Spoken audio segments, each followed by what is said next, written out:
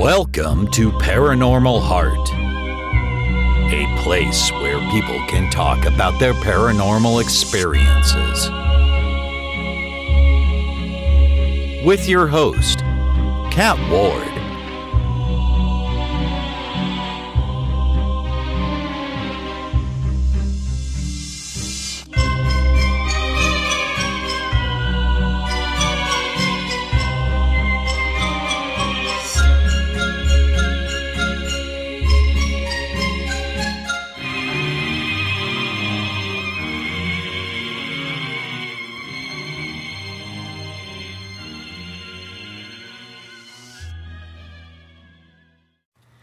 Hey everybody, welcome back to Paranormal Heart. It's October, and you know what that means? Halloween! So excited, just like I'm sure everybody else is, because if you're in the paranormal, of course, you love Halloween. I have a really exciting show tonight. But before I introduce my guest, wanted to remind you that, as always, you can find Paranormal Heart the last Sunday of every month on Podbean. You can also find me Friday nights on Black Swamp Digital Radio, as well as Conflict Radio on YouTube. And I'm still on YouTube, Stitcher, and TuneIn.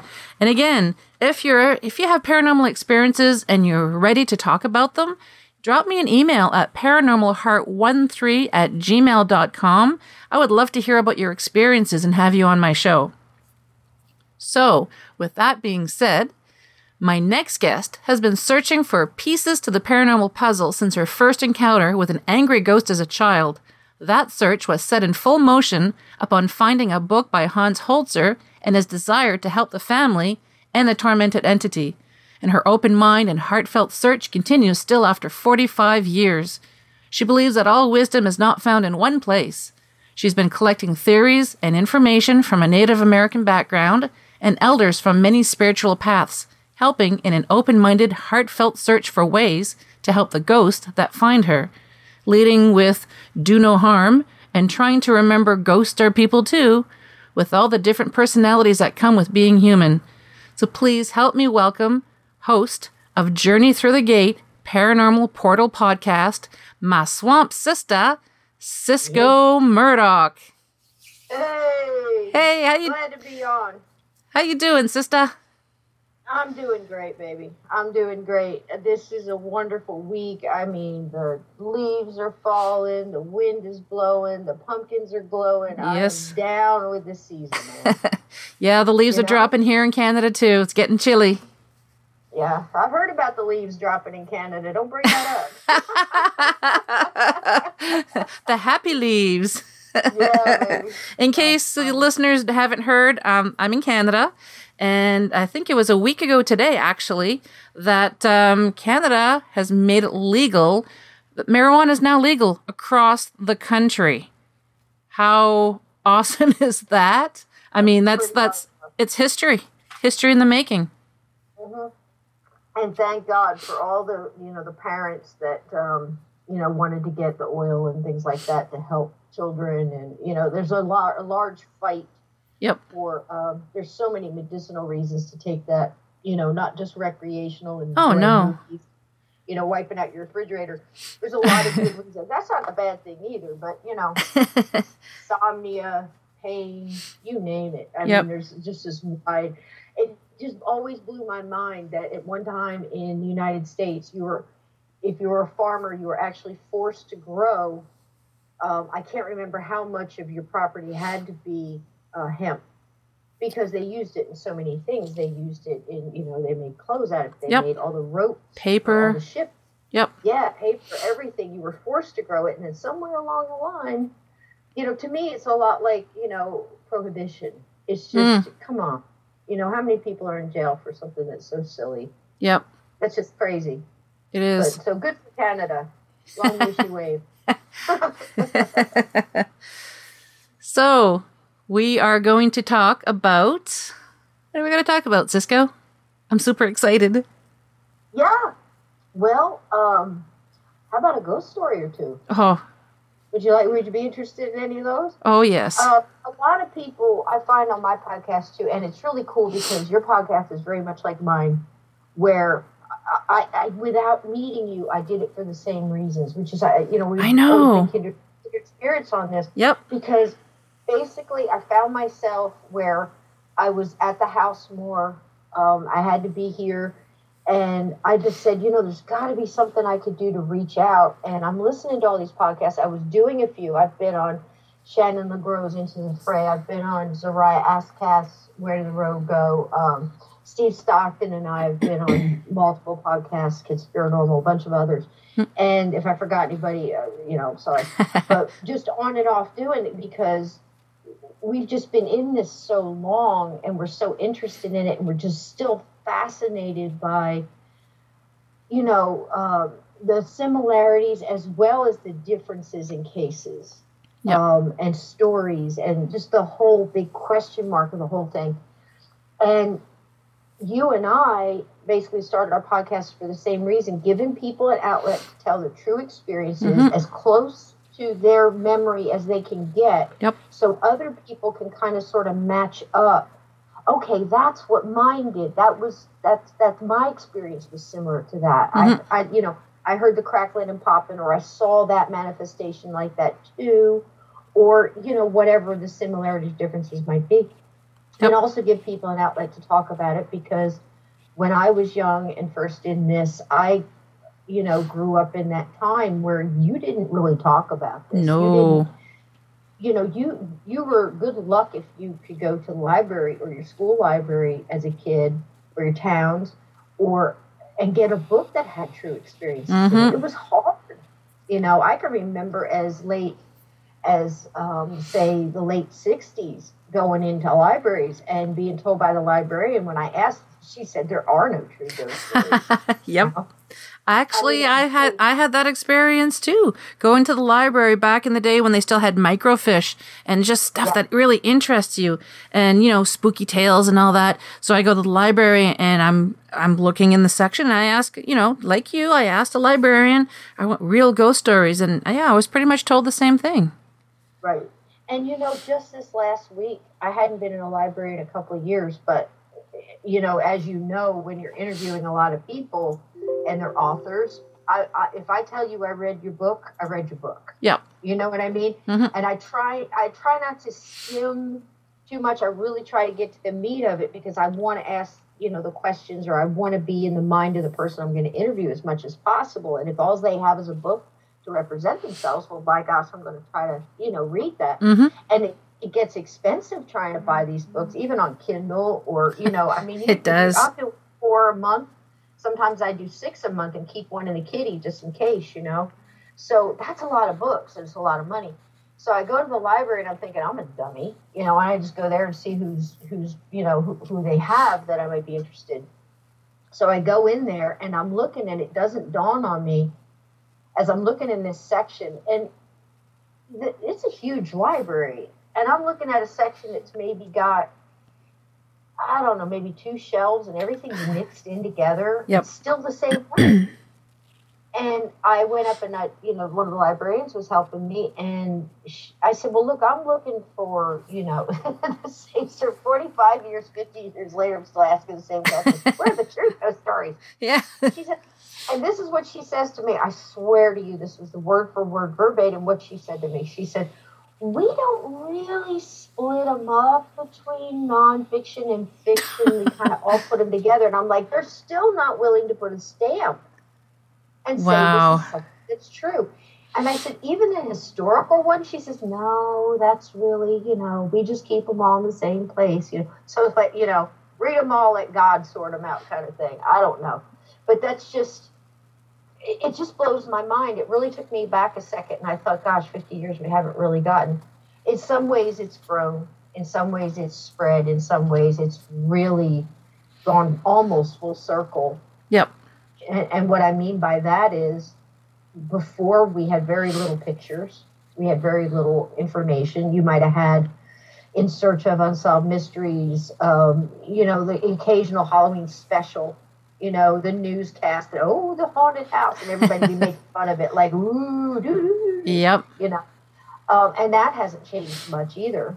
But now there's all the shows. And now there's all the equipment, and now there's all of the pictures, and now we can't tell which one's real and what isn't, what's CG, what's fake. I know. It's so difficult because there's an app for that now. Yeah. Oh, there's a ton of them.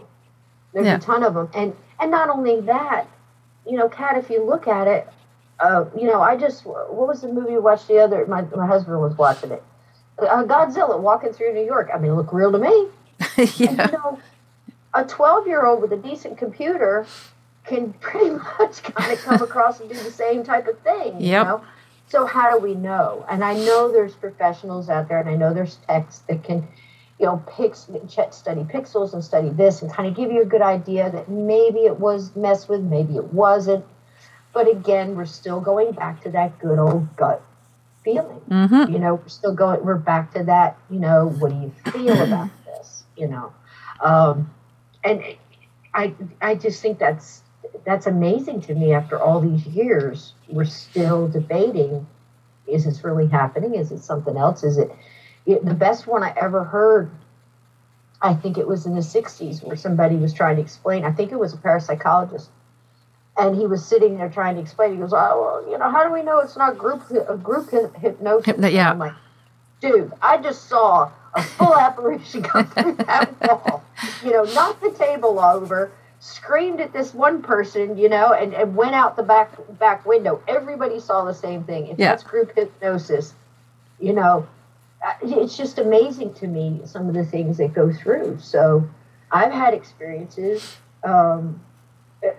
I can't explain exactly everything that happened or why or categorize it or label it, but I can get darn close to what feels right for me.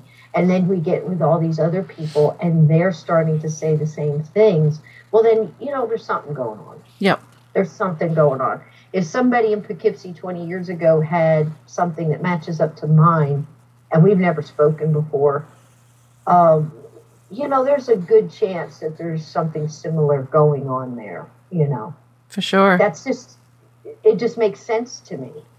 And then you get in with the group of people who are interested in this, and another similarity always seems to arise, and that's that they had a personal experience, and they're trying to understand it, even if it was one, or whether it was a UFO sighting or a cryptid or any of that, or seeing apparitions or whatever as a child. And the excitement and relief of someone that you encounter who has had the same experience as you is just amazing. Right. And there's still so many. My heart always goes out to those kids, like, picture like The Sixth Sense. Yeah. I see dead people. Yeah. I know people that's happened to. That happened to me. I would just, la-di-da, walking along, and all of a sudden, bam. That's just not fair. Yeah. And if you have no idea what's happening, do you have any idea how many people, can you fathom even in your mind, how many people have gone to try to speak to somebody about it and they've told them, okay, well, that's schizophrenia, this is this, you take this. I've known a lot of people. I actually sat with a friend who, for 20 years, he very well may have had some kind of mental disability or infraction, whatever you want to call it. Mm-hmm. The two can be totally separate, but he's sitting there telling me, no, you don't understand. They're giving me these drugs because I keep seeing things all the time and these people keep talking to me. And I said, well, do you see anything now? He says, yes, there's a man in that chair and he keeps pointing at you and he's laughing and pointing at me and he's laughing. I said, well, honey, he actually is there. I see him too. So Can you imagine how the look on his face when you said that? Yeah. Oh, he didn't believe me.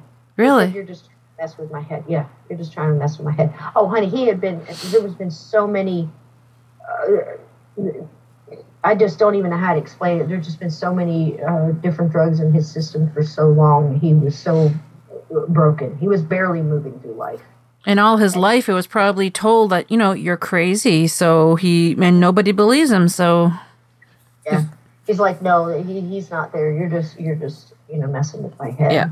So he had done a complete, almost like a 180 there. See, so if we could have got him younger, where we could have said, okay, go see the doctors, tell them what but also maybe go see some other people that might know what they're talking about in this case and see if you have any abilities. And maybe those two things are separate, and maybe do it. I don't know, but you've got to try to offer some kind of help. I mean, even if you think of a teenager that has like some kind of psychokinesis or some kind of ability that way, and it's just pent up energy, doesn't know what's with it, has no idea she's doing it. And I say she because it's usually a woman, but not always. Young girl, teenage girl, whatever. Wonder why that is. I don't know. Hormone, I don't know. I really don't know.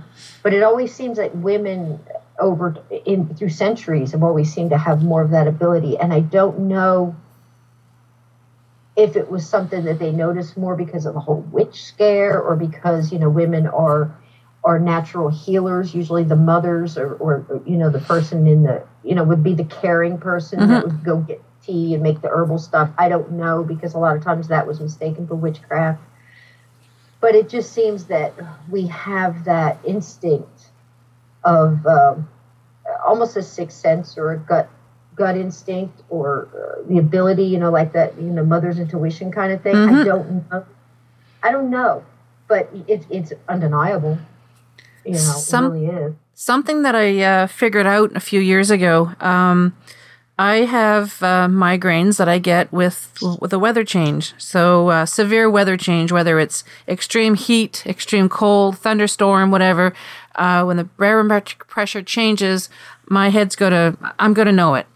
And I've also come across people who have the same, I'm going to call it an ailment, that are very sensitive to the weather, also seem to be very sensitive in some way or another. They can either see spirit, hear them, sense them somehow. And it just fascinates me. I'd like to find out more. Like there is a correlation between getting I call them the weather migraines, and being sensitive. Well, it's all energy, isn't it? Yep. If you think about it. It's, a lot of this stuff is just plain energy. Everything's energy in one form or another. And so, that makes total sense. I know people who can tell the type of energy that's in an area by how they're feeling as far as where the headache is in their head. Yeah. I'm so grateful I don't get that. Oh, yeah. I get them afterwards sometimes where you're just like a drained, like I feel like I've been up all night, just partying or something, It's like, and we call it a paranormal hangover. Oh, wow. Because that's kind of what it feels like. Yep. You feel like your body's drained. I find that grounding and things like that really help. Everybody says this word. That's just it. It's just, everything seems so mysterious because everything is if you don't understand. And I'm certainly no expert. I am no expert in any way. And I've been in this, I'm going to say 47 years now, actively seeking answers and data and, you know what I mean? Yep. And I'm not even close to knowing what the heck's going on. So, and I'm really paying attention. So that I want to tell you, and you get people on, I'm a paranormal expert. Oh. I know everything there is to know about the paranormal, inside out, upside down, and sideways. And I'm like, yeah, okay, I'm busy. Bye. Yeah, there are no experts. But I don't think there is. I think you can be in a certain subject. You can be knowledgeable. Like really knowledgeable about, EVPs inside and out, or or something along those lines. But I think it's very much like the Native American community. The wisest people say they don't know anything. It's like I'm just beginning to learn, and I think you learn more that way. But there are things in this cat that I always ask on my podcast. I try to. I'm always interested if you're in this and you have communicated with a ghost or spirit or something along those lines. And right now, in this case, we're just talking about ghosts, not, other entities and ancient things and fairies and fae and all the other elementals and stuff like that. Just things that used to be human that, for whatever reason, chose to stay or got stuck or crossed over and visitate. And that's what I call it. Because I know that I've seen so much of ones that have passed over and can come back for whatever reason. Yep. For however long. just to visit a spot they like or a person that they're looking after or a message or something along those lines. So I always ask people, what have you learned from the dead about living? What is the number one thing that you've learned? And it makes them think a little bit. And I've gotten a multitude of answers. And I guess the one I've heard the most in different ways, but it boils down to the same thing, is basically stop the regret. Stop being angry. Stop being jealous. Stop being, forgive other people. Let it go. Forgive yourself, and just let it go. And when I hear someone come back from the other side to give a message to someone who's grieving, or somebody that's so caught up in like how the loved one passed, or I wasn't there, I didn't get there in time, or some kind of regret missed on that, or I should have said this, or I should have said that. And I see the weight lifted off of them when they really know that they've got that message from that loved one. That is so cool. That's amazing. Oh, it's so cool. And I mean, I'm no stranger to grief myself. I lost my mother when I was 12. Mm-hmm. And that's young. It is. And it was, I was an old 12. I don't know how to explain that. I mean, you're old in so many ways of survival, but you're still young inside. It's almost like you had to grow up. The outside of you had to grow up faster than the inside was ready to. Yeah. When any kids that go through stuff like that, and there's so many that had to, had a sick parent and had to become almost a parent to the other kids, or there's so many stories like that. But she turned out to be my greatest teacher in life, but then later, my most precious teacher in death. That's amazing. And, it is. It is. And I can't tell you how wonderful that's been. And when I had that lifted off of me, I know what it felt like. When I finally knew, okay, she's good to go. Mm-hmm. That's her. There's no doubt about it. Yeah. And I knew what it would do for other people too. And that I have a small ability. People say, okay, well, I can tell you without hesitation I'm a sensitive. Mm-hmm. I can tell you without hesitation I'm a definitely multi-level empath. I can feel when the world is crazy right now. My whole body's been going crazy for a while. But, animals, I can feel their fear. Mm-hmm. I'll knock you down to feed a hungry rabbit. I can explain it to you. The rabbit doesn't understand. I'm going to help it. Yeah. I can't, But I hesitate when I say I'm a medium, because for the listeners who don't know, everybody's trying to put things in categories, and they go, what's the difference between a psychic and a medium? Basically, a medium is just like a bridge between you and the other side with your loved one. They couldn't do it without you, because they have to connect into your energy and that loved one's energy if they're wishing to speak. Psychic is someone who more deals with the living. A psychic medium does both. See what I mean? So I have that to a small ability. So they say, well, you're a medium. I'm like, no, I'm an extra small. Because I only have it a little bit. It's not like I seek it or use it or anything like that. But I'm telling you, I have been put in spots. One of the best ones I can tell you, to give you, if you're interested in this, I'll absolutely tell you the story. Of course. I'm in an airport, and I can't even remember at this point. I know I was a manager for a large corporation, and I was bustling off to somewhere, the old beige, long Columbo coat and the whole thing in my suitcase on the roll-around wheels. And I'm trying to make sure I'm in the right spot, because I was changing planes. And we're all waiting in line, and I hear it. I hear that old familiar voice, and it's behind me, outside my head, and to my right side of my ear. And this is a voice I've heard since I was a kid. Most of the time it's a male, and every once in a while it's a female voice. And I hear it just like you're standing there. And it says, the lady in the chair. You got to go talk to her. I'm like, the lady in what chair? A lot of chairs in here. And I'm saying it out loud, so it's much like that ghost whisperer where she's standing there talking to you. Yeah. Kind of like that. But when you're in this, you don't care. You know, you don't care. You're dealing with what you're dealing with. And I hear it again. She needs this message. You got to go give this message. And they say the message. And I'm like, I got to get a plane. I don't know this woman. You know, I mean, I'm literally doing this. So I'm like, okay, it's important. You need to tell her. Now, I'm not into medium snipers. I'm not into, but what do you do in this case? It's really none of my business, Kat. Mm-hmm. I have no idea why this person needs a message. I have no idea. I know who this is talking to me. It's got to be a guide. It's somebody I'm familiar with. It's a voice I know. So it's not just their loved one, but their loved one is getting this message through one of mine. You know, yeah. I've had it the other way where I have no idea who the voice is. And I'm like, excuse me? Why are you talking to me? Hello? Who's this? You know, wrong number. So I look at her and just the sheer being an empath, as soon as I clicked into her energy, she's looking down and she's looking at what seems to be a book of some kind. And I can tell she's very upset.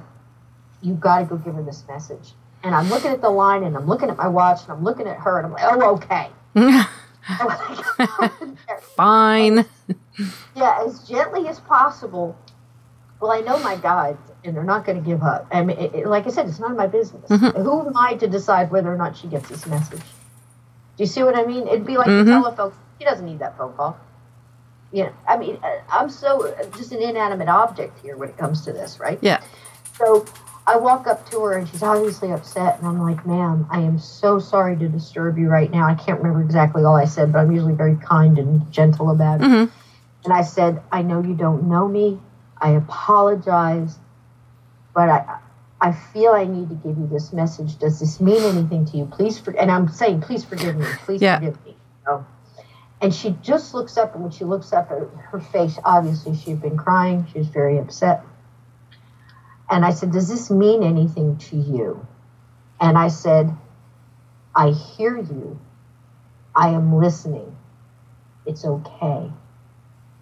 And then I repeated it because that's what they did to me. Mm-hmm. They said, repeat it twice. Like, yes, okay. And her whole face just changed. Her body almost went limp. I thought she was going to faint because her body just kind of let go. Yeah. And she just looked up at me and she grabs me by the hand, you know, like my wrist, my arm. I thought she was, like I said, I thought she was going to faint. She was hanging on. And she said, say that again. And I repeated it. And she said, oh my God, oh my God. And I said, I'm so sorry. What have I done? Yeah. She said, no. She said, seconds before you came and stood in front of me, I was yelling at God because I had asked, her son had gone through so much. I believe there was some kind of rehab thing, and then everything was fine, and then he got in a car accident, and it was clinging to his life. Yeah. And she's saying, why do you not answer me? Why don't you hear me? Why won't you speak to me? And then I walked up in front of her and said what I said. And when she moved her hand, it was the Bible. Now you tell me I don't have the right to give that message to that woman. Yeah. And I got to hold it back, and I can't do that. And she said, he hears me. And then I sat down next to her and I said, I understand where you are. It's none of my business, but I got to tell you, the only thing that gets me through, I said I was in your position. And I found out her and I had been in the same spot because my mom died. I kind of did that. It's like, why didn't, I bargained with you. I told you, little kid promises and stuff. Yeah. And she was gone anyway. And I had learned, it had nothing to do with me. It had nothing to do with her. It was whatever this big picture thing is. And it's really, that's where faith comes in. I mean, if you believe in a divine source, if you believe in any of that, it's just, it really has nothing to do with, it's just timing, it's journeys, it's patterns, it's choices, it's all a whole bunch of things.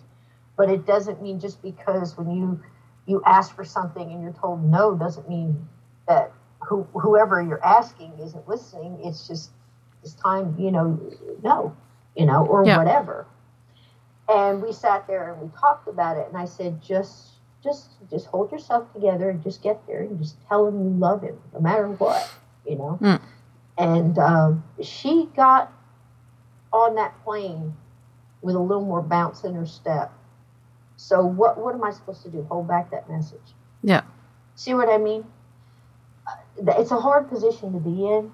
And I don't get them all the time. It's not like, 24/7 I'm knocking people on the shoulder and going, hey, I mean, it seems like it happens when it's really needed. Mm-hmm. Another one was in a grocery store, and I could feel this woman. I could feel this pain coming closer and closer to me. And now I get like nervous because I'm like, what's coming? Because you get all those feelings. You get feelings too. Mm-hmm. And it hurts. It hurts. And I'm picking up on this empathically. And now I'm getting depressed. I'm feeling depressed. And it's a wave, so I know it's not me. Mm-hmm. I've gotten used to this. And it's coming around, and it's getting closer. It's closer. And I'm like, somebody in this grocery store is really bad sick. And losing hope is what I was getting. Mm-hmm. Now that's sad. And I'm just trying to buy vitamins, man. I'm minding my own business. I'm looking for some vitamin C, and I'm just standing there. And all of a sudden, here it comes right next to me. And I hear it this time. It was the male voice that I'm used to. And it says, there's a message. And I'm like, oh, man. You've got mail. Yeah, exactly. And then, it's like there's a message, pay attention. I mean, the guy who I'm used to is just really cool. He's like, listen, he's got a hip, And I'm like, oh, man. He's like, just pay attention. And here comes this voice I'm not used to. Here comes my love. Here comes my love. The way he said it, there was so much love vibration in his voice. It was so young and earthy and light at the same time. It was just the energy on this guy was amazing to me. You know what I mean? He was just pouring out this true love for this person. And he sounded, gosh, guys, it's hard to tell, late 20s to 50s it could have been. But he just sounded so young and vibrant when he was speaking. You must tell her don't give up. I want her to keep fighting. She's not to be with me yet. She has more time. Tell her don't give up. I want her to live. I want her to laugh. And he's telling me stuff like this. Tell her. And I'm like, where is she? And all of a sudden, I feel like it getting closer. This woman turns around the corner, barely walking kind of with a cane, pushing a buggy at the same time. And her head down and just coming. So I'm expecting, hearing this young, vibrant voice speaking of his love, I'm expecting to see this beautiful princess come around the corner. And to him, she was. Yep. And now I've got to go up to this woman and give this message. And usually I tell them, give me something that only they would know, a nickname, something, right away, because I don't want her to pass it. And that woman hugged me. I said, he wants you to laugh. He wants you to. She said, I was giving up. I didn't want to fight anymore. I said, well, he wants you to. So what do you do? So don't you think that's, in some ways that is like one of the neatest things that could come out of this is the burden lifted off of a grieving or a sad person or. For sure. That's amazing. Yeah. So if you flip that, Kat, and you think about it the other way, and then you've got a ghost in a house or a bar or wherever, and it's confused or erratic, or doesn't understand or afraid or for whatever million reasons that they're either decided to be caught. Most of the time they self-imprison. They're really not stuck. They just think they are, unless they're being held back by something else, and that's another story. But in that case, wouldn't it be wrong to go in and not try to help that individual? Yeah. You see what I mean? To me, they're more than just science projects. Yes. If you know what I mean. Yep. Ghosts are people too. Ghosts are people too. That kind of explains the whole thing, but it's all kind of interwoven together. It's basically human beings helping human beings, just in another form and a different energy, I guess. And to me, it's just wicked cool. Now, so if you have that, why wouldn't you do it? Now, I have heard you mention this on a couple of different podcasts about your experiences at Gettysburg and how you've helped soldiers cross. Yes. Why don't you tell us a little bit about that? Because it's amazing. I loved hearing this. It blows my mind. And first off, I want to say it has absolutely zero to do with me. It's just, like I said before, it's nothing like, look what I can do. It's none of that. It has nothing to do with me. Yep. It's basically as inanimate as the phone call is there. The phone is there for the phone call. Yep. Okay. So my first trip to I cannot explain it because I was pretty much born and raised in New Jersey. Then I went in the Army and I traveled around and then I landed in Alabama, the state of Alabama. So I kind of lived in the South as long as I lived in the North. And I've been around a lot of battlefields. And I'm, like I said, empath, so any grounds that ever had a massacre or a skirmish, war on it, I'm going to feel it. Yep. So there's that kind of feeling. There's a heaviness. There's a remembrance. The wind remembers. The rock remembers. The trees, the ground, everything remembers. And you pick up on that. And I definitely got heavy laden in certain battlefields, Revolutionary War, Civil War. But there was always something about Gettysburg. And I don't know what it is. And I'm a believer in reincarnation myself. I figure, why not? I mean, where do you put the stop on this? Yeah. I mean, where do you go? Nope, that's out of the question. I just can't do that because I don't know. And I've seen way more information and evidence that I would call evidence for it than against it. If you know what I mean. We're little kids with memories and things like that. I know. That's wild. Yeah. Oh, it is wild. So I don't know what this draw to me in Gettysburg is. I don't know if possibly I was there in a past life, whether it be a soldier or a civilian or a sweetheart or, who knows, a father or somebody, who knows. I don't know. But I went there. It wasn't long after my mom's death, so I must have been like 12 and a half. And I was with my aunt and uncle and my cousin. And we weren't far from Gettysburg. It's a 4-hour trip, I think, from where we were. And we go, and I knew more about Gettysburg and the Civil War than most 12-year-old girls should probably know. I was always interested in things like that. And I was always interested in more the effect on soldiers and things. So I must have been a soldier in another life. I must have been. It just made sense to me. It does make sense. So, yeah. Well, we went, and I had a lot of memories as a kid to my poor mother. So I mean, it was always something present in my life. Dreaming I was a soldier and things like that too. So, yeah, I know, right? My poor mom. Like, Mom, I had this horrible dream. I was covered in blood and I was wearing this outfit. It was really cool and had a big yellow. How I didn't get locked up as a kid, I don't know. But it was so vivid, and I would give her all these. Oh, you're watching movies. Stop watching those movies. You know how they used to say, like, they could, nope, wild imagination. Yeah. But anyhow.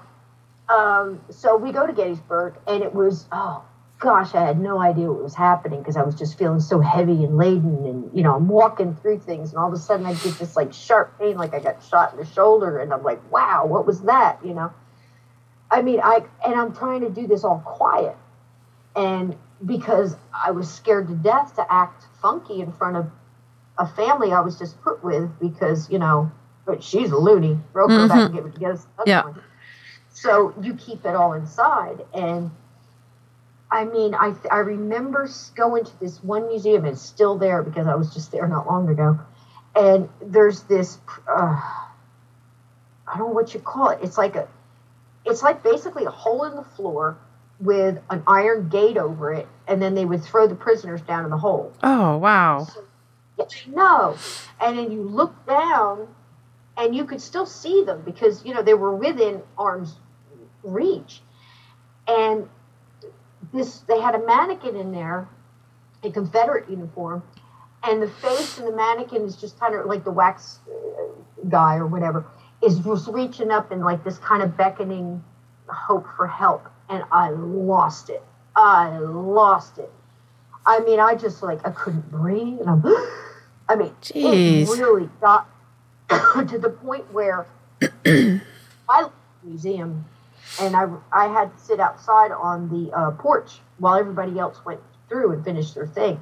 And I'm crying my eyes out. And I'm not a crier. I was not a crier then. I was tough as nails kind of girl, you know. I mean, I just very stoic. And I couldn't stop. And I'm like, what is going on here? Well, luckily the people I were with said, okay, well, it's her mom. This is affecting her because she just lost her mom. And sorry, Mom, but we blamed everything on you. So I got through. I skinned through. And the whole 3 days was like that. I'd walk into certain places, and it's like I remembered it. You know, it was just so wild. So that's the only draw I had to Gettysburg. Now, I left, like I said, I went in the Army, and I went all through other things. I went through other Civil War battles, a lot in the South. And I never got that. I got a little, but not like that. And when I got back, I was very sick, and my son's kind of in their 20s. They said, hey, we're going out there too. We have a family in New Jersey. So they moved to Jersey. Now they're going on with their lives and things. And I think, man, wouldn't it be nice if we could have a day trip? It's just popping into my head. Gettysburg, 150th anniversary. You know, the three of us can do this before they go off and get married and have kids and all this, you know, and that's harder to do then. And things just kept happening for me to do this. I would see something would pop up in my feed, something, you know, and that's all explainable. I look up a lot of ghost stuff, but it was all Gettysburg. I'd see a commercial on TV, and we're close to Pennsylvania, but not that close. Yeah. You know, it's not like town. And just Gettysburg kept being flashing in my face all the time. Something, I even got a coupon to a place in my email, and I never signed up for any of that. It was just weird. So I'm thinking, okay, Gettysburg. So we we're going. And any time it was said that we weren't going, something would happen to make it easier. The best example of that was I was talking to my son on the phone, and he was a chef. And we were going to be gone Friday and Saturday night, actually Halloween night. And he said the guy that was going to cover him, something happened, he might not be able to get off. And I said, that's okay. We'll go another time. If we don't go the weekend after, no big deal. And I get off the phone, get out of my car, go in the drugstore for whatever it was I was going for. And I'm standing in line, and a kid screams behind me. And, you know, as a mom, you turn around real quick. When I turned around, all these movies off the impulse aisle with my purse, and they hit my feet. And the kid was okay. He just wanted, like, candy. And his mom wasn't going to let him have it. I'm like, good for you, Mom. You know, and I turn around, and I go to pick up the stuff. Guess what was facing up looking at me? There's Tom Berenger. Jeff Daniels, who played Chamberlain on the cover of Gettysburg. Wow. 3 up. There was five DVDs, 2 facing down and 3 up. And I say to myself, okay, it's under 50. I get it. No, but I said the other ones are going to be the same too. So I flip it over. Weekend at Bernie's and something else. And I'm like, okay, that's when it hit me. I'm like, I'm going. Yeah. I'm going. So I basically sat in my car and had talked with my guides. And I'm like, okay, guys, if you want me to go, you got to get these boys straightened out. Because I'm hip. I'm going. You know, I don't know what I'm going to do. And that's how I handled the whole thing. I had no idea where I was supposed to go. I had no idea. We had very little money.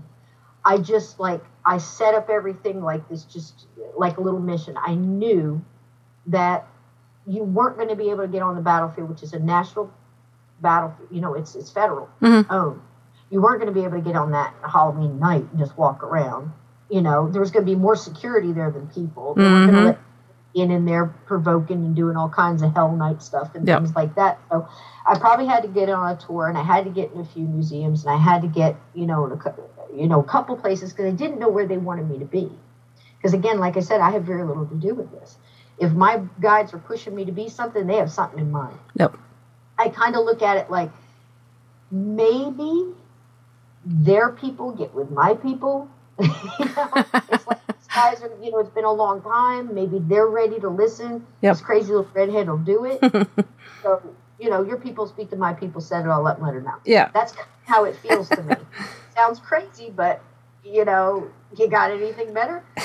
So I go, and I don't know where I'm supposed to go. So the first night, right across, we get to the hotel, and the one I got the coupon for, it happens to be right across the gate as you go into the National Cemetery, where Lincoln did the Gettysburg Address. It's kind of half in that cemetery and half in Green Cemetery. The stage was across both, that are both now anyway. Mm-hmm. That cemetery, that's like way cool. So it's about 5:30-ish. Beautiful place, leaves on the ground, just rustling just right. Nobody in the street. There's a lot of ghost hunts there. Gettysburg is to ghost hunts as the French Quarter in New Orleans is to bars. Oh, okay. Down, and there is, this ghost tour. And, Mark Nesbitt's Candlelight ghost tour is there. And then you got Black Cat, and then you got a couple other ones. It's like pick your flavor. So those were going. And it was just, it was respectable little groups walking around, stuff like that. But there was no parade of Halloween people in the street, nothing. They had celebrated on a different night. It was very quiet. So I told my sons, I said, here's the itinerary. We have to walk here by this time. We're going to catch that thing, and then we're going to go over here. We're going to have a drink at the haunted bar. We're going to grab we're going to go over here. It was that kind of night planned out. And I handed it to him, and I said, I'm going to go over here in the cemetery. I said, I want to pay my respects. I feel like I need to go over there. So they went with me, and we went to go read. They have a big memorial of Lincoln and the Gettysburg Address on, written out on concrete. So it's quite beautiful, very breathtaking, especially standing there. And they were reading that, and I finished, and I turned around and I looked, and behind me was this big pie kind of shaped thing. It was a big circle, and it was cut into those little triangles like a pie being cut. And I said, I wonder what that is. And I walked over to see it. I read in the middle, and it's basically a monument to unknown soldiers. And it's each war. I mean, from Revolutionary on through, up to, Korea and Vietnam. And I'm like, oh, man, this is, solemn here, And I told my sons, I said, y'all go look for that street. It's either that one or one of those two where we've got to walk down because we're walking everywhere. And I said, give me a few minutes here. And they said, okay. And they went outside the gate and they're looking at the streets. And I walk away and I stand in the middle of this thing and I'm just overcome with this. It wasn't a sadness. It wasn't pain. It was more like a feeling of forgotten. If you know what I mean? Yeah. I can't really explain that. And it was more than one. And at that point, as soon as I clicked in, I was getting more of it. And I said, okay, I don't know what else to do. So I stood in the middle and I put my palms out. And I just said, I said, I'm sorry if you're earthbound. I cannot hear you, but I can feel you. And I don't know that's my ability. I can't hear them if they're earthbound. I can't explain that. Mm-hmm. But I can feel it. And I said, I don't know what to do to comfort you. And I said, I will tell you that I was a soldier, and I remember you. I stand here and I honor what you each did, and for a grateful country, I thank you. And I said, I don't know what else to do to lessen your pain. And right away in my head, Lord's Prayer popped in. I said, okay. So I say the Lord's Prayer. And it just lifted. The whole energy just lifted. And I said, peace be unto you. I hope you heard me. And I remember you. I will be back. And I didn't feel like they were stuck. It's a different feeling. I can't explain that. Like maybe they were just visiting a forgotten brother, or I don't know. I can't explain it. But I didn't feel like they were stuck there. Maybe they're looking for recognition, like for someone to remember them. Maybe. But they weren't. They didn't. It's a different energy when they're stuck. To me, it felt more like they were almost like a visitation. Like I clicked into their energy and somebody was paying attention and they like, hey, and showed up. But I wasn't getting that It's a deeper foreboding kind of feeling when they're stuck and they haven't crossed and been back. It's just a different heaviness. Mm-hmm. So I said, well, I remember you. And I said, I hope you remember me. And I started to walk away. I'm about halfway down the sidewalk and I'm headed toward the gate and I see my sons and I'm thinking, man, this place is going to close soon because they lock everything up.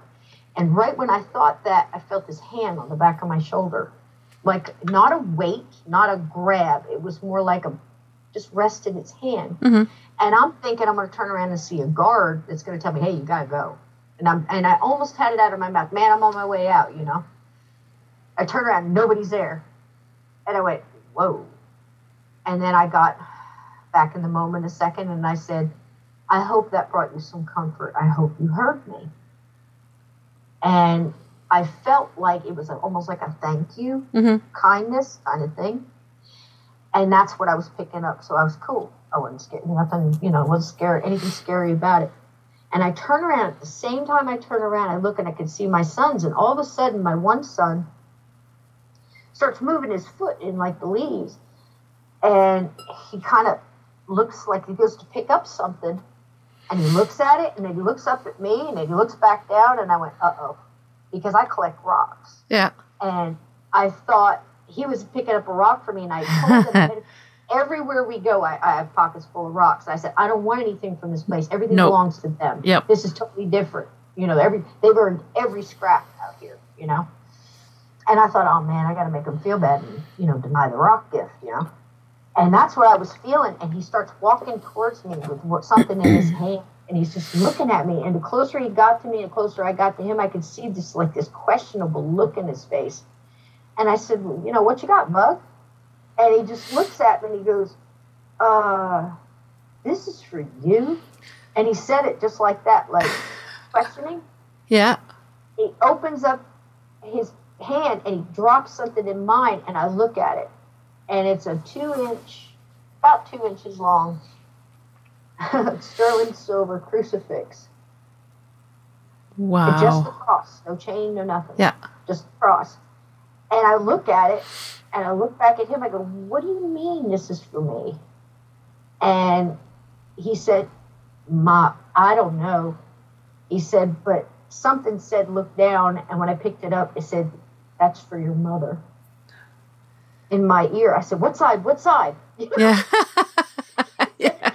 He looks at me and he goes like, on my right, on my, what do you mean? And I'm like, never mind. And I'm like, and so it begins. Yeah. But he I said, oh man, that's beautiful. Thank you. And I said, you're not going to believe this, but I just finished saying the Lord's Prayer. I think they heard me. And I turned around. And we both looked back where, I could almost cry saying this, back into the center of that pie of the unknown soldiers. And a little bit of wind had gathered some leaves and was just spinning in the center. Wow. Like a little wisp of whatever you want to call those little wind tunnel things. Dust devil. Just a little bit. Yeah, just like the leaves were dancing in the center. And I said, thank you. And we left. And I wear it to this day in my medicine bag. It's still around my neck now.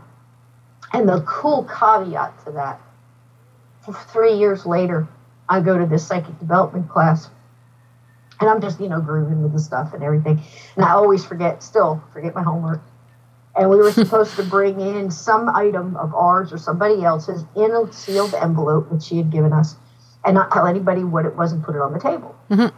So not bringing mine, I'm thinking, oh, man, what do I do? What do I do? And I went, oh, this will be cool. So I take that cross and I put it in the envelope and I seal it. I throw it on the table. And I happen to get my teacher, she's one of the best mediums I've ever seen. That's saying something. I know a few. And she picks it up and we're all sitting in chairs. And you're supposed to guess whose it is first to sit in the chair. She picks it up, looks at it, looks at me, and comes and sits right in front of me. She goes, I feel I'm with you. And I recognize it because I bent the little corner up. Yeah. Those little tricks. And she starts telling me, and her face is changing, not changing, but like she's like thinking, and I can tell she's thinking hard about stuff. And she opened her eyes and she looked at me, and then she went back to just, doing her psychometry again on it. And she goes, nope, that's right. And she just looks at me. She goes, this was a gift from Spirit. And I went, whoa! Bang on. How Wow. cool is that? That's Yep. very And cool. She saw a man in uniform, she said, from an older war. And she says, not too old. She's just like around World War One. And she said, there's another one, and he's dressed totally different, more like Korean or Vietnam. I said, you've got to be kidding me. That's awesome. It's just so bang on cool and so out of this world crazy at the same time. It was just amazing. So that was like 5, 6 o'clock at night. Night hadn't even started yet. We go around our little things because, like, again, like, was that where I was supposed to be? I felt like that was cool, but it wasn't it. Mm-hmm. You know what I mean? Yep. And I know that sounds great, but it's just it. So I still don't know where we're supposed to be. So we go through all our movements. I'm like, nope, this isn't it. You know, beer in a haunted bar. That was pretty cool. And I could feel lots of stuff. But there was way too many people in there. There wasn't any kind of, you know what I mean? You could feel things there, but there wasn't anything that get done. Yep. If you know what I mean. I know what you mean. We go to the next thing.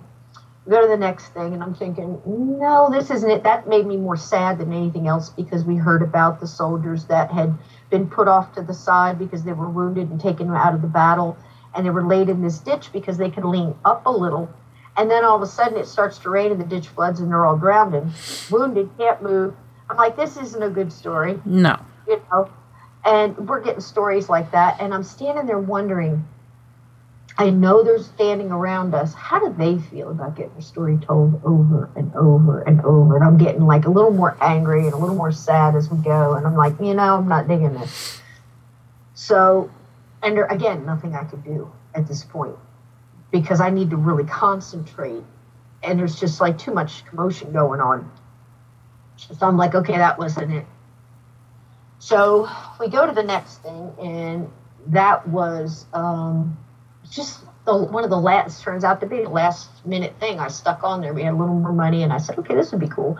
And it was kind of like a little ghost hunt thing. They give you a little bag with a lot of cool stuff in it. Night vision glasses, dowsing rods. I mean, it was really... That's very cool. I know. EMF meter. Huh. Recording device. You wonder how many people use this today. Yeah. And, you know, you mean, you like, you know, but it was very cool. And I don't know. There was some other stuff in there, too, I thought was kind of neat. A thermometer, temperature meter. Little infrared one. I was like, wow, right?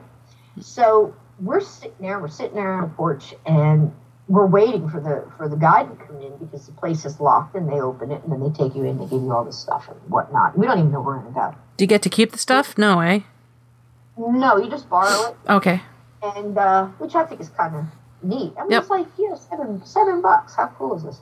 So, and it was really nice because it was late, and there was only myself, my 2 sons, a doctor and her friend, and a young, like, 11-year-old boy and his mom and dad. And the 11-year-old boy was just all up in this, and it was just exciting to see how cool he was because he was explaining everything. It was just wonderful to watch. But that was it in the group, which was cool. So we're sitting there, and I'm just waiting, and all of a sudden I feel something. I'm like, okay, you know, something's ticking. And I see this man come walking towards us, and he's in a Confederate uniform. And what I feel is him and his energy. He's extremely jaded, not angry, very kind, very, very open-hearted man, but so work-weary and tired and just jaded to this whole situation. He doesn't want to be here. He doesn't want to do this again. And I can't figure out what it is. I'm trying to feel it. As he's getting closer to me, I'm picking up on all of this. He turned out to be our guide. Very foreboding. I was glad it was our guide because if that had been a full apparition, that would have been a banger. I was just going to ask, was that, yeah. Well, you didn't know at first because sometimes you see them and they look like that, you know? So it takes you a minute, but it was definitely a living energy. So he comes in and we move through the motions real quick, and he takes us to where we're going to, be sitting so we can explain everything. And he's kind of leaning over and he's talking to us, and I find out why he's like this. One of the big television shows had just been through there the week before. He didn't approve of what they were doing. They were provoking. They weren't acting respectful. Everything was just kind of just real shitty. Yeah. The way that they were acting. And he never said any names, but I could tell by the way they were described. And then I saw, the show was coming up. I kind of knew. But he was very upset, by that whole thing because he had been a soldier. He was a soldier in the United States Army for 20-something years. He respected the history. He respected these men. He respected the civilians who went through what they went through. And he just wanted that kind of, and he wasn't getting it, especially a lot later. So he starts telling us the stories about the past, and we lived there, and, the history of the building and the area. He's going through all that. And as he's telling us, he's loosening it up a little bit. And then he tells us, okay, so we're going to do this or this. And it starts to rain outside. I promise you this happened. This blows my mind. It's just, just enough to keep you in, just a trickle. And he looks outside and goes, well, if it doesn't stop raining, we're not going to be able to go out on the battlefields at all. He says, we'll have to do this or this. And I thought, and I actually said, I kind of looked up and said in my head, okay, guys, if you want me outside, you're going to have to do something about that rain. I was joking. Yeah. I was joking. You said that out loud? No, I said it in my head. In your head. Okay. In my head. And my sons were sitting way on the other side, too cool to sit next to mom kind of thing. They were, just a respectable amount of slouch going on. Mm-hmm. And, it was so funny because he starts telling us these stories. He goes, now, wherever we go, these are the rules. He says, usually I don't say this, but I feel like I need to. He said, this stuff is getting out of hand. A lady was slapped in the face last night. Another man was punched in the stomach for whistling Dixie on the Union side and being rude. Another man was knocked down 2 groups ago, like that day. And it's all due to provoking. So there will be no provoking on this trip. Mm-hmm. And he looks at my sons. And then I look at how they must look like to another thing. They're cool, AC/DC t-shirts on. Yeah. They got, their boots and, their jeans. Like I said, it's a respectable amount of slouch going on. And he looks over there, and I'm like, okay, that's it. I got to help this guy. So I said, and we'll call him Dave. Mm-hmm. And I kind of waved my hand a little bit. Dave, they're with me. And I said, let me ease your mind here a little bit. I said, look, you were a soldier. Thank you for your service. I was a soldier too. We are here out of respect and honor. I said, I'm a history buff myself. We're basically coming here more for them, than we are any kind of evidence or things like that. Mm. I said, we're here to honor them and what they did, especially on the 150th anniversary, which it was. Mm. He calmed down right then and he said, oh. And then he starts giving us more information about stuff. And I think, oh, okay, he's eased up a little bit. I can feel his then he gets up and he looks outside and he goes, what do you know? It stopped raining. And I'm like, nice work, guys. We're going outside. Yeah. So takes the equipment, shows us how, everything about it. And I take mine and I grab the dowsing rods because I had figured, okay, I want to try these because they might be more familiar with them. I've never even seen dowsing rods before, and I so want to see them. I want to try them.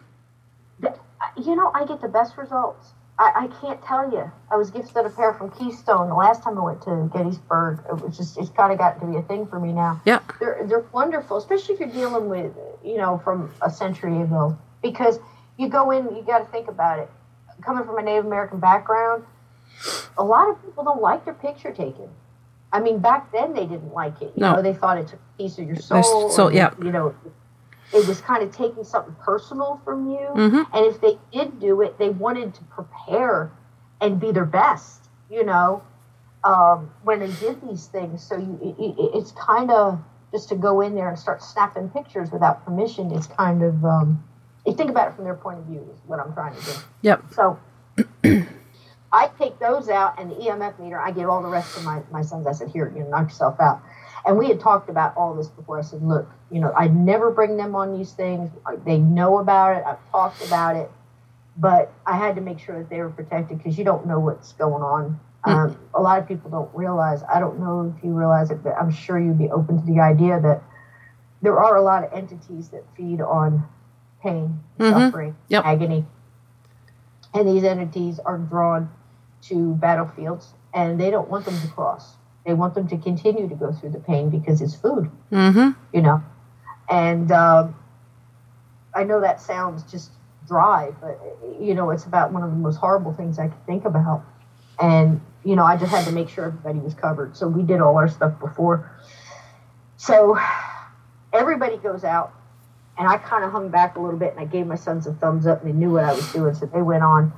And I grabbed a hold of Dave's arm there pulled on his little Confederate jacket, and I said, "Hey, Dave," I said, "I know you've got like real strong feelings about this whole thing, and I know you have kind of a duty and a responsibility here, but I said, in any way possible, one soldier to another, I said, when we get out there, would you let me stand off by myself somewhere just for a few minutes?" And he kind of looked down at me, and he kind of grabbed his little gray beard there for a second. He thought, and he goes, "I think I would." And I said, "Cool." And he said, "What are you going to do? You're going to try to get some EVPs or something?" Yeah. And it was just so funny when he said it. And I said, "No, Dave, I'm going to cross him." And his face just went, kind of like got a little light to it. And I said, "It's time, man. 150 years." Yeah. I said, "Leave no man behind, right?" And he said, "Right." So there we go. And we go out there. We're walking through this field, and everybody's going off in the little spots, and I'm kind of taking my time. And now I'm using the EMF meter just to kind of get a confirmation of what I'm already feeling, the lights. And lights light up all the way. I mean, all the way into the red, just full arc. And I'm like, okay, I'm zeroing in. It's this tree. Huge tree. And I mean big, like 3, maybe 4 adults would have a hard time holding hands around this tree. Wow. This big. And I walk closer to the tree, and I drop the EMF meter, and I put my hands on it. And I'm like, oh, man. And I could just almost, I don't gross anybody out here or anything, but I could almost feel the amount of blood the roots soaked up. I mean, it's in this tree, and the whole tree. And then I look up, and they're sitting in the tree. So, I mean, I could feel them all around. But I knew there was some sitting in the tree. I could feel the agitation. I could feel them looking down at me. And I turned around and went, Dave. He said, "This tree." And he goes into, guide mode. "Yeah, that's a witness tree. That tree was here. It stood in this battle." And he's going on his little roll. And I went, Dave. I know. Get off the script. They're sitting in it. And I point up. And he goes, "Oh." And then he remembered what I was doing, and he looked down, and I put my hands, and he put his hand on the tree next to mine, and I said, "Go." Did he see them? He kind of shook his head. He did. I don't know. I never asked him. I think he would have told me if he did, but he felt the tree, and he looked up, and then he looked down at me, and he shook his head like he was clicked in. He knew, man. He was right on it, man. I love this man for this. And then he took everybody else like further off. And my sons kind of hung off a little bit. They were maybe 15 feet away from me. They just, whatever you do, don't take any pictures and don't ask anything impertinent, Yeah. But they knew what was going down. So right away I got into it. Now I'll move quickly through the talk because it's important for your listeners to hear. But basically, once I set down that EMF meter, I put it at my feet because you have to hold dowsing rods with one in each hand. And they're like an L shape and a wire, heavy wire, like almost like a grounding wire. Mine were copper. And I held those things so tight. They're on a little spin. Each one had on a little spinner thing. And I mean, I was so afraid that I was going to be shaken or excited. I wasn't scared. It was like adrenaline was pumping. I had my elbows almost pressed into my ribs. I just wanted to be very still and let all the moving be them. And I had said, "Is there anyone here who is willing to speak to me? My name is Cisco." And I said, I'm here to communicate with you if in any way possible. Is there anyone here that's willing to speak to me? And the EMF meter at my feet went all the way up and down. And then the dowsing rods made an X and came apart. And I'm like, whoa. I mean, I promise you, this is exactly how it went down. And really the first thing I thought is like, they've been doing this every hour on the hour, 7 days a week. They're familiar with this stuff. I thought that's what it was. That was the first thought I had. So I said, okay, that's awesome. And I'm thinking, okay, they don't know what awesome is. But very much, I appreciate it. I said, it seems like you know how this is working. I said, I will take, is the dowsing rods crossing a yes for you? If so, do it again. They crossed and then uncrossed. I'm like, wow. And I started speaking and I introduced myself. Within them there, I told them I was a soldier. I said, I'm sorry, I don't appear to be one. But then I kind of clicked into the fact that you've probably heard many rumors that women were dressing as soldiers to fight along brothers and sweethearts and husbands throughout, the war you fought. I mean, I was very careful in how I spoke. And I even apologized, for wearing pants. I was just going to say, you were wearing pants too, yeah. Yeah, that was the big thing. I know that sounds silly, but you want them to understand that you're genuine here. You're not trying to pull any punches. No disrespect, yeah. Right, yeah, I'm here to honor you. And basically, like, I'm talking to them like a soldier, too. I'm using a little bit of older jargon and things like that. But I'm telling them, please read my intent. If you have the energy to move these objects, you have the energy to look within me and pull out that what I'm telling you is truthful. I said, so read my intent and know that I'm telling you the truth. I said that. If I said it once, I said it a dozen times. Now, at this point in time, throughout the beginning, I could feel one standing in front of me, and then another come up, and then two more come up, and then another one come up. And by the time I finished to where I could actually feel energy added in, I had 7. And the 7th one was kind of marching behind the figure 8, all erratic. And his energy, and I could actually hear this one in and out, was like, what are you doing talking to her? They come in, they go. They say these things. They're not going to do anything. They're not going to do, and I'm hearing this, and I'm trying to block it and just talk to the ones that are answering me in front of me. Now, every time I asked a question and the answer was yes, the EMF meter would go up, back down, and then the dowsing rods would cross and uncross, just like that, every time, hand to God. And I'm working through this. You sometimes notice that things might seem different because I'm assuming if our veil thins and we can sometimes see them, perhaps the other way works well, the same, Do you notice that people speak differently or maybe look differently or your surroundings? Yes. Okay. I'm trying to work into it. I'm trying to be as comfortable as possible and as respectful as possible. Go, hey, does everybody here know you're dead? You can't just do that, Yeah. It sounds funny, but can you imagine? Some people, some don't. Yeah. And I said, I can understand why this area would be a comfort to you because the tree stayed the same. The wood line seems to stay the same, but, people are coming in and they're sounding different. Got another yes. And I go, okay. Now they're getting a little calmer. The erratic guy in the back is still kind of doing his figure 8, but he's calmed down a little bit.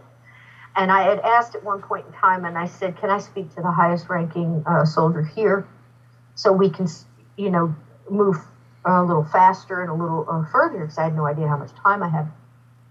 And I could feel the energy in front of me change. And then we started getting into the nitty gritty. I started asking them, I know what you did here was duty. I know that you were doing your best to survive. I know the fighting. And you may feel that you are not worthy to move on, that you are not, because we had kind of moved through the fact that it's been a little while. I actually got to the point where I said, you've been here for over 100 years. We moved through. This was about a 45-minute talk. And everything just kind of, and it was funny because the guy in front of me, or not funny, but it was odd, the guy in front of me kind of like gave me the feeling, like I had a feeling, like something was, they were accepting to this information as long as it was given to them slowly and gently. They were accepting this. I tried to get some stuff. I promised them I wouldn't waste their energy. I didn't know how much energy they had. So I didn't want to ask, stuff I didn't need to know, Then he said, I said to them, I can imagine, I was thinking religion. What was the religion back then? I was pretty black and white, Protestant, Baptist. There was some Catholic and some Jew. But, they felt like they had done bad things, And one of them at one point in time very clearly came through. He's like, I've seen hell. I don't want any more of that. This is, I know what this is. So I'm like, okay, now we're at that point. And I said, I got this part. So I start looking at him and I go, okay, everybody here, you had loved ones. Anybody have children, a wife, a sweetheart, brother, mother, father? We went through the whole thing. I wanted to name everything they could possibly have, family. And I said, I need you to think about them, because if you're searching for them, I know where you can find them. Read my intent and know that it is true. At that point in time, the figure 8 man stopped, and he stopped in front of me. And I heard him as clear as I can hear you. Who could love me? Who could love me? Yeah. Now I've turned my attention to him. And when he said that, I got full on that he was an orphan, never had a family. But I could see it as clearly as I can't explain it. And I said, listen, my brother. I said, have you ever fought next to a man you felt like was your brother, your best friend? Have you ever had a pet? Have you ever had a dog? That's love. I need everybody to think about that love. Now, how do you remind somebody who's been dead for 150 years what love feels like? That's what I was trying to do. So I said, remember what it felt like to hug them when you first saw them, and that feeling that came over you. Now I'm feeling everything lift. And during this time, David come in and put a little pen flashlight at my feet at one point in time in this, and was standing next to me. And most time my eyes were closed, but I'd open them to see the answers. And the little flashlight, without being prompted, every yes, EMF went up and down, the flashlight went on and off, and the dowsing rods crossed and uncrossed. And I remember looking up at Dave, and David's got tears. When I got to the love part, the tears are rolling on his face. Scared the heck out of me, because all of a sudden there's this man standing next to me. But it was very, very touching. And I'm trying to get everybody connected into that love and remember what love felt like. And at that point in time, I called in my people. I said, all of my guides, all of my angels, all their guides, all their angels, all their loved ones. I said, I need everybody to come and get them, come and get them, come and get them. And I just said it like 4 times. And you could feel this warmth. I got goosebumps thinking about it now. I could feel this warmth. And I could feel this, like, I can't explain it. It wasn't a vacuum, but it was a definite pulling, changing of energy. I can't really explain it. It was almost like a wind, but not a wind. And I'm still standing there, and I could feel it lift. And I could feel they were going. And I'm just saying my prayers, and I'm saying, in like 8 different spiritualities and religions, I'm throwing everything I can think of out there in my head and in my heart. And I'm just feeling this pull, and I could feel this lift. And then I felt one that was still there, and I opened my eyes, and I was almost getting ready to say, go with him, hon. It was the same officer I'd been talking to. He was still there. And I almost said, go with him, hon. And all of a sudden, the dowsing rods would really slow start to cross. And I really first thought in my head that it was some kind of reaction to that pull, like a bounce back, because that's how strong that pull was. And they kept crossing, and now they keep coming, and all the way up to my arms and gently squeezed. And I got a hug on the battlefield in Gettysburg on Halloween night from a ghost. And then he was gone. And the dowsing rods just let go. I got goosebumps. There has never, I will never top that. That was absolutely wow. what I had been brought there for. And like I said, half the things I was saying, I have no idea where they came from. I was definitely getting help. Mm-hmm. I think everything was just ripe at that time. They were ready. Now, I actually, and I don't say this often because it just sounds so strange. I mean, after all that, what could be strange? But I distinctly heard a click, thunk, click, click, click, thunk kind of sound as I'm feeling this energy lift. I'm like, what is that? And I can't give you any other explanation, but I remember watching a movie about a year after, and it just hit me. And I remember when I was in basic training and we used to put our weapons together. I think they left their weapons behind when they crossed it. Wow. I really do. That's just a guess. I mean, but it was just like it was almost shown to me when I saw that. You know how like you'll see something to remind you of something, a sound? Yeah. Oh, for sure, yeah. And I remember the sound that rifles had. Now, if they were fighting in that battle, a lot of times they were fighting with whatever they get their hands on. So that would explain why not all of it sounded like rifles. They dropped the shovel, they dropped the whatever they were fighting, rake, whatever they were stick. Mm-hmm. But it sounded to me like they were leaving. They finally let them go because before they would go, I had to, as a soldier, I said, I can relieve you. You are properly relieved of duty, and that's when they started to go. So there you go. There you go. Wow, that's amazing. Amazing. Yeah. I mean, I think I really don't have any words to describe. I think that's what I was brought there to do. A lot more things happened that weekend, but that was the one. And, you know, a couple cute things happened after that. We're walking away. Joe's crying. I mean, he was 6'4", Confederate uniform. I mean, this guy was all jaded when he met me. Now he's crying. Yeah. You know? Yeah. He's walking. He's hanging back, walking with me now. Yeah. Which I thought was cool. And we're walking back, and making sure everybody's getting across the street right and everything. And we're late. We're so late. He let us stay late. The next group's there waiting, and they're a little pissy, and I don't care. So Joe looks down at me, and he taps my arm, and he says, you know, you should be doing this. You don't need me to do this. You should do this a lot more. That was amazing. He said, I felt them leave. I said, Joe, I know, man. Isn't that awesome? You know?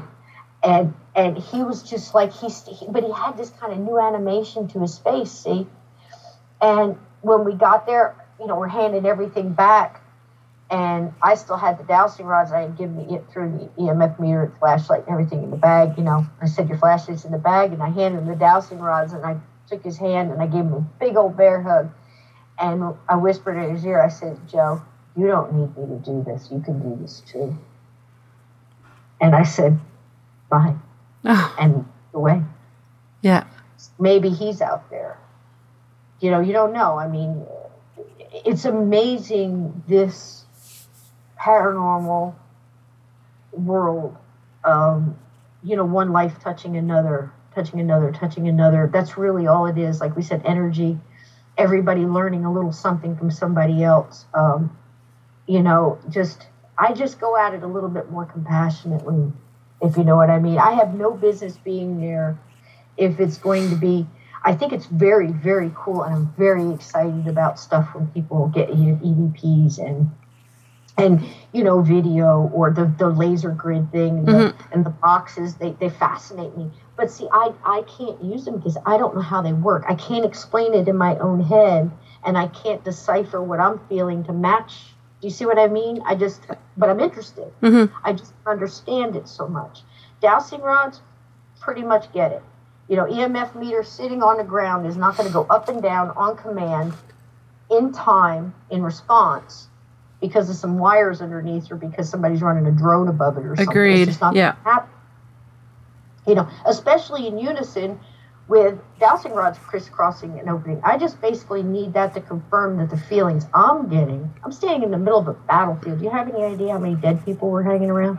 Oh, how much energy so is in that many. battlefield? And there were so many around us that were not having any part of it. The only ones I got were the ones that were ready to listen. Mm-hmm. And were the ones I think I was sent there to talk to or speak or talk to, whatever. So that was just awesome. About 3 days later, this is so odd because I really wasn't even, I was kind of coming off of it and wasn't really thinking about it so much anymore. I don't know if you believe in visitation dreams. They're a little bit different. Oh, yes. Yep. They're a little crisper. Mm-hmm. You can kind of smell. You can almost taste. Colors are more vibrant. I've had several that I can remember that really stick out.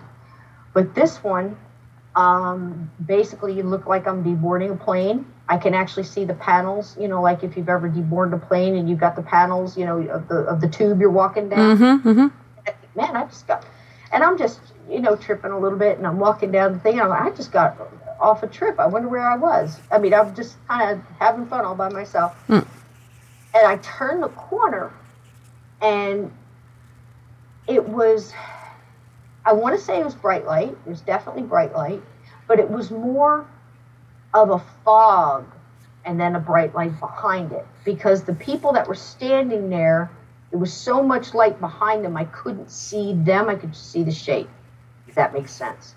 Makes sense. There was a couple, and when I looked toward them, I felt this overwhelming feeling of love and welcoming and just home, like apple pie and hugs. It was just awesome. And I kind of felt like I knew them, but I couldn't see them. It just felt right.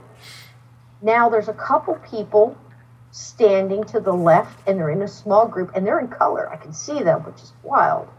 And the first thing that pops through my head, and I have no idea why, was the book, The 5 People You Meet in Heaven. If nobody's ever read that, go read it. Go watch the movie. The movie was a real good interpretation of the book. I highly recommend it. It's very cool. This pops into my head. The premise of the book is the person dies and he meets people in heaven that he had no idea he made an impact on. You would think that you made an impact on your child or a cousin or somebody you worked with, but these were people that he briefly met in life that he had an impact on, that had an impact on him, and he didn't realize what it was. That's the movie. That's the book. Cool book. This is what pops in my head, and I'm like, really? I'm literally saying this to myself in the dream. I kind of walk up to this one guy, and I'm just like real welcoming, me. I'm just like, hey, how you doing, And I walk up, and I stick my hand out, and I lean out toward this guy, and I go to shake his hand, and I'm like, do I know you, honey? Because I'm getting a familiarity, but I don't have a clue who he is. Not a family member. And he reaches out, shakes my hand. Now he's standing there. What he is wearing is this. He's wearing what looks very much like a handmade Amishy kind of shirt. Mm-hmm. He's wearing overalls with one band down or broken, whatever, but one side of the overalls is up. Very worn, very, very worn pair of light blue overalls, jeans. He's got, when I started coming down the tube thing, whatever you call it, he was wearing a hat, but as I came down, he took the hat off and then he put it on his chest and was kind of holding it on his chest. A gesture I've always appreciated, as an honor thing. Yep. I've done it myself many times in uniform. And that's when I reached out and he grabbed my hand with the other hand and he shook it. And when I said, do I know you? He pulled me really close. And I promise you, the man smelled like fresh corn. And I mean, like walking through a cornfield and snapping a stalk of that kind of green corn. Mm-hmm. Corn, for Pete's sake. And he whispers in my ear, I met you in the field. Whoa. I met you in the field. Southern. This is one of the young boys we crossed. Because we were in the field. Yeah. And most of the ones that were in there were, they were at the point where they didn't have uniforms and things like that. They wore what they wanted to, what they had. Mm-hmm. And that's the feeling I got. And then I woke up.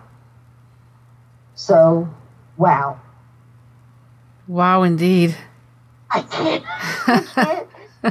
explain any of that. That's amazing.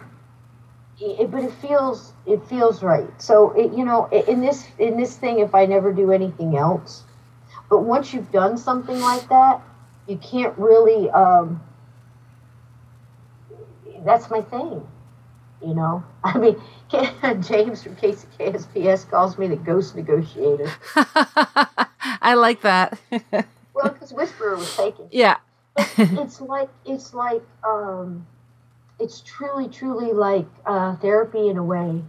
And my God, Kat, if it was me or if it was one of my sons or somebody I cared about, wouldn't you want somebody to help you? Who Definitely. Yeah. The only thing, I don't know how much time we've got, but I've got like so many stories. And I just wanted to tell you this one because we were talking about dreams. Do we have a few minutes? We're just about at the end, yeah. Okay. A friend of mine who gets dreams very much like that, but his are premonition, usually of disasters he can't do anything about. It's very unnerving.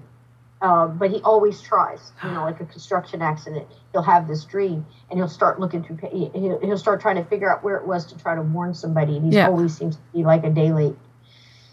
So he gets these dreams and he'll call me. They're very prolific and they're very horrifying. And he'll call me and go, Cisco, you got to talk me down off of this one. And I said, we'll talk. So he has this other one. He goes, man, I had a dream. And I said, okay. And I think it's going to be one of these. He goes, no, this is different. This is a guy, and if you've ever seen American Werewolf in London, oh, yes. The guy been towards him. And every time he showed up, he was a little bit more decayed, a little bit more broken down, right? Yep. That's what was happening to him. So I've had it 4 times now. And he describes this barren kind of land, more like an Alabama red clay, kind of dusty field. It was a desert. It was like there was some other ruins in the back, like an old school that had burned, right down to the tower that was there. It was probably a chimney, a motorcycle half buried in the dirt. And this guy was obviously a motorcycle rider. And he kept saying that he wanted his family to know where he had died and that he was dead, and didn't know how to tell him. He keeps visiting him in this dream. Mm-hmm. And like, whoa, man. So we go about a lot of different things like we normally do. We'll Google it. I'm like, oh, what color was the bike? Let's try to trace that. I mean, he had a lot of detail on the bike. We spent a lot of time, probably 3 days, Googling, trying to find this make a bike. Maybe we can find a guy that was missing on a bike, try to pinpoint where he was, because Steve kept having the feeling that he wanted his body to be found. Mm-hmm. So that's what we were trying to do. So it's like it was getting crazy. And all of a sudden I said, well, Steve, give me a little bit of time to meditate on this. Let me see if I can get some answers. Maybe we're in the wrong direction. And I reached out to my guides or whoever it is you talk to and go, look, guys, I need help. And right then I get a messenger message from a friend of mine that says, hey, did you know your friends are having a psychic fair Saturday? You want to go with me? I like to go over there and, trip out, see everybody and, say hi. And I'm like, yeah, I'm not doing nothing Saturday. I'll go. And it just happened to be the next day. So I'm not really even thinking about it. And when we get there, I'm like, okay, I get this total feeling. I'm not there for me. And I went, why didn't I think about this? I said, I'll go into one of my friends. Don't even know Steve. Lots of wonderful mediums, lots of psychics, lots of different, and I just went up to the lady on the desk and said, here's my $20. Put me with the person you feel like I should be with. Mm-hmm. Puts me with this one lady. And I knew her. And I sat down and she looks at me. She goes, Cisco, baby, how you doing? And I said, I'm doing great. How you doing? And she goes, you're getting a reading? She goes, that's odd. And I said, well, not really. She goes, don't say anything. I said, okay. And she looks at me and goes, you're not here for you. You're here for somebody else. I said, bingo. Yep. And she said, and I said, I got his permission for you to use his energy. And she said, that's cool. That's cool. She goes, yep, I'm getting it. Okay. And she closes her eyes, puts her head down. She looks back up at me and she goes, first things first, you got to stop looking for the motorcycle. It's not about the motorcycle. And I went, whoa. She knew. She knew. Now, it took, to fast up the story for you, what it did was it took me, it took my friend, that woman, and it took Steve in a totally different state and one other person that was a kind of a, what do you want to call it, remote viewer, mm-hmm. to all throw in energy to Steve right before he went to sleep, and Steve had to ask his guides for help as well and call that guy in to try to turn him around because he wouldn't look at her and he wouldn't look at me. He would only talk to Steve. And we had to decipher the fact that, no, he didn't want his body found. He didn't want to cross because he didn't want to face his mother because of things he had done. Oh. He had to call his mother to come and get him and tell him that it was all right, everything was forgiven. And Steve watched him walk off into the light. Now, you tell me that's not cool. Wow. That. I mean, just when you think you've heard everything about this. I know. Then you throw that at me. How, that's I don't want to cuss, but how bad is that, Yeah. People coming together that don't know this man from Adam and just people helping another person to cross over. I mean, that guy, how long would he have been out there, Kat? Forever. In his own thing, and I'm the one who said, I'm done with this, call his mother. Yeah.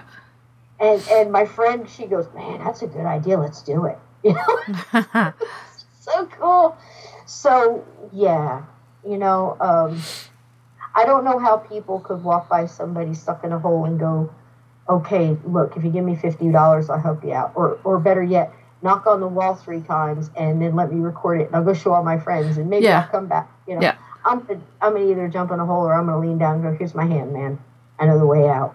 Makes me wonder if that's why a lot of these experiences are negative for some people. It's not the demons. It's just they're fed up. They want help and people just aren't helping. Well, yeah, in a lot of cases, I mean, I really think that my first, I think you're going to have me back on, Kat, because I got stories. Definitely. My first, nobody else does, but I'm just like, oh, this is a good one. I should have told you this.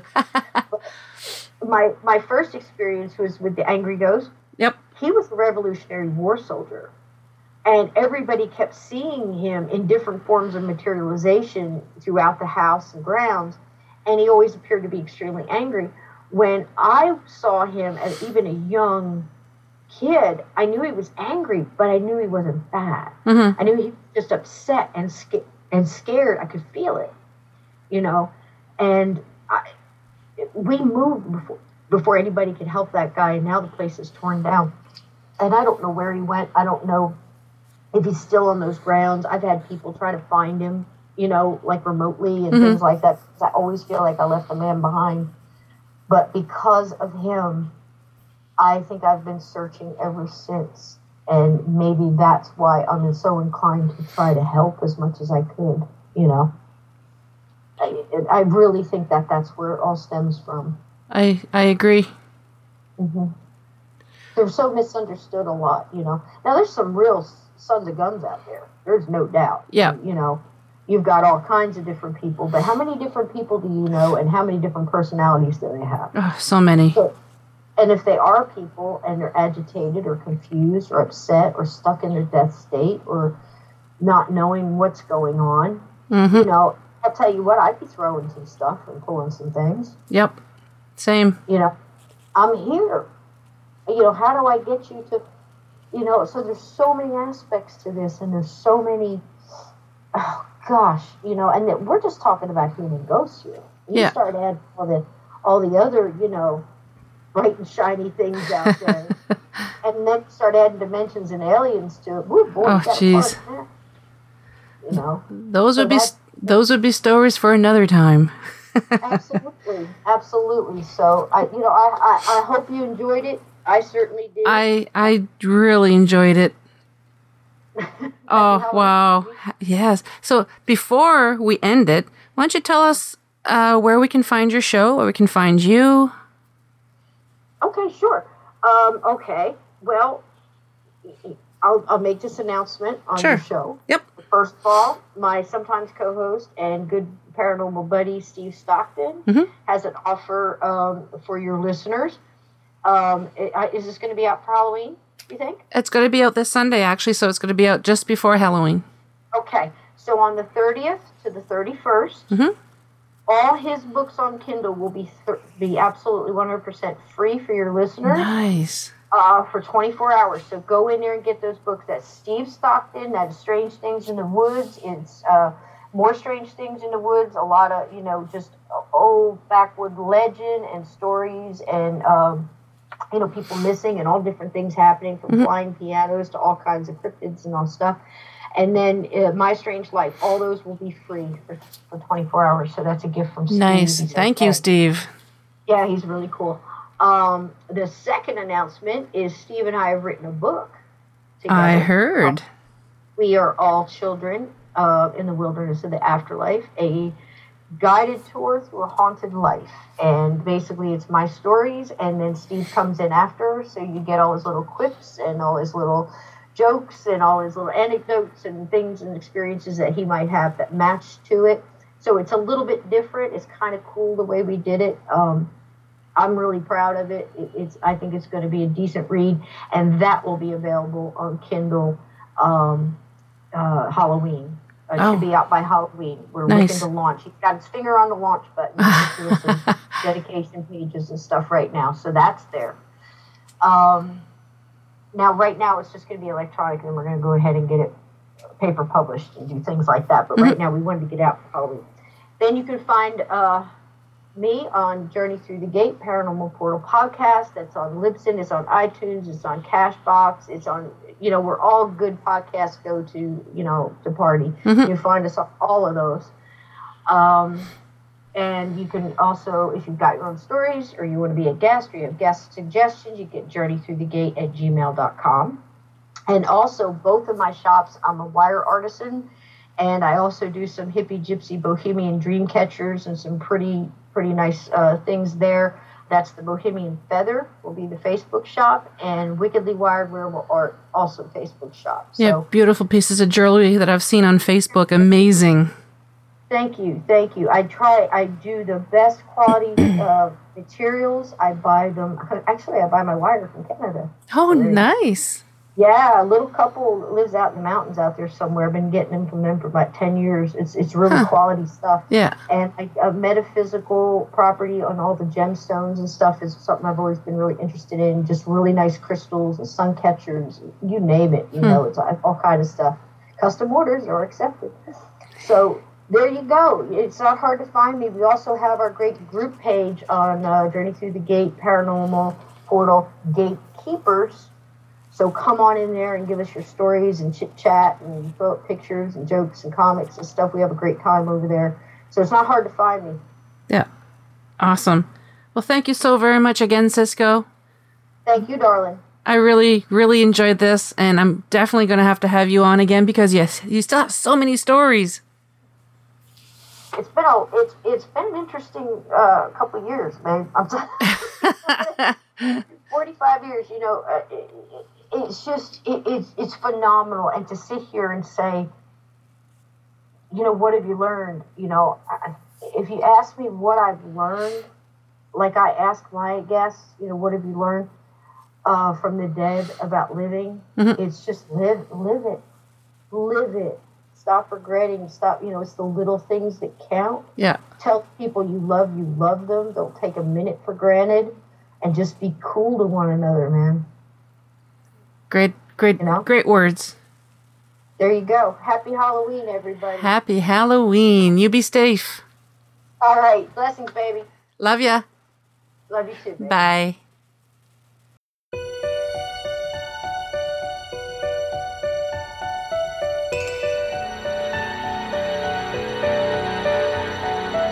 Well, we've made it to the end of another episode. Thanks so much for listening.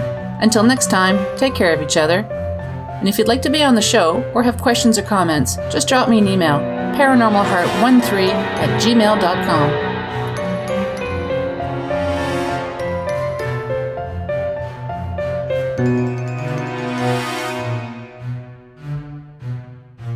Paranormal Heart would like to extend a special thank you to PurplePlanet.com for supplying the music for the show.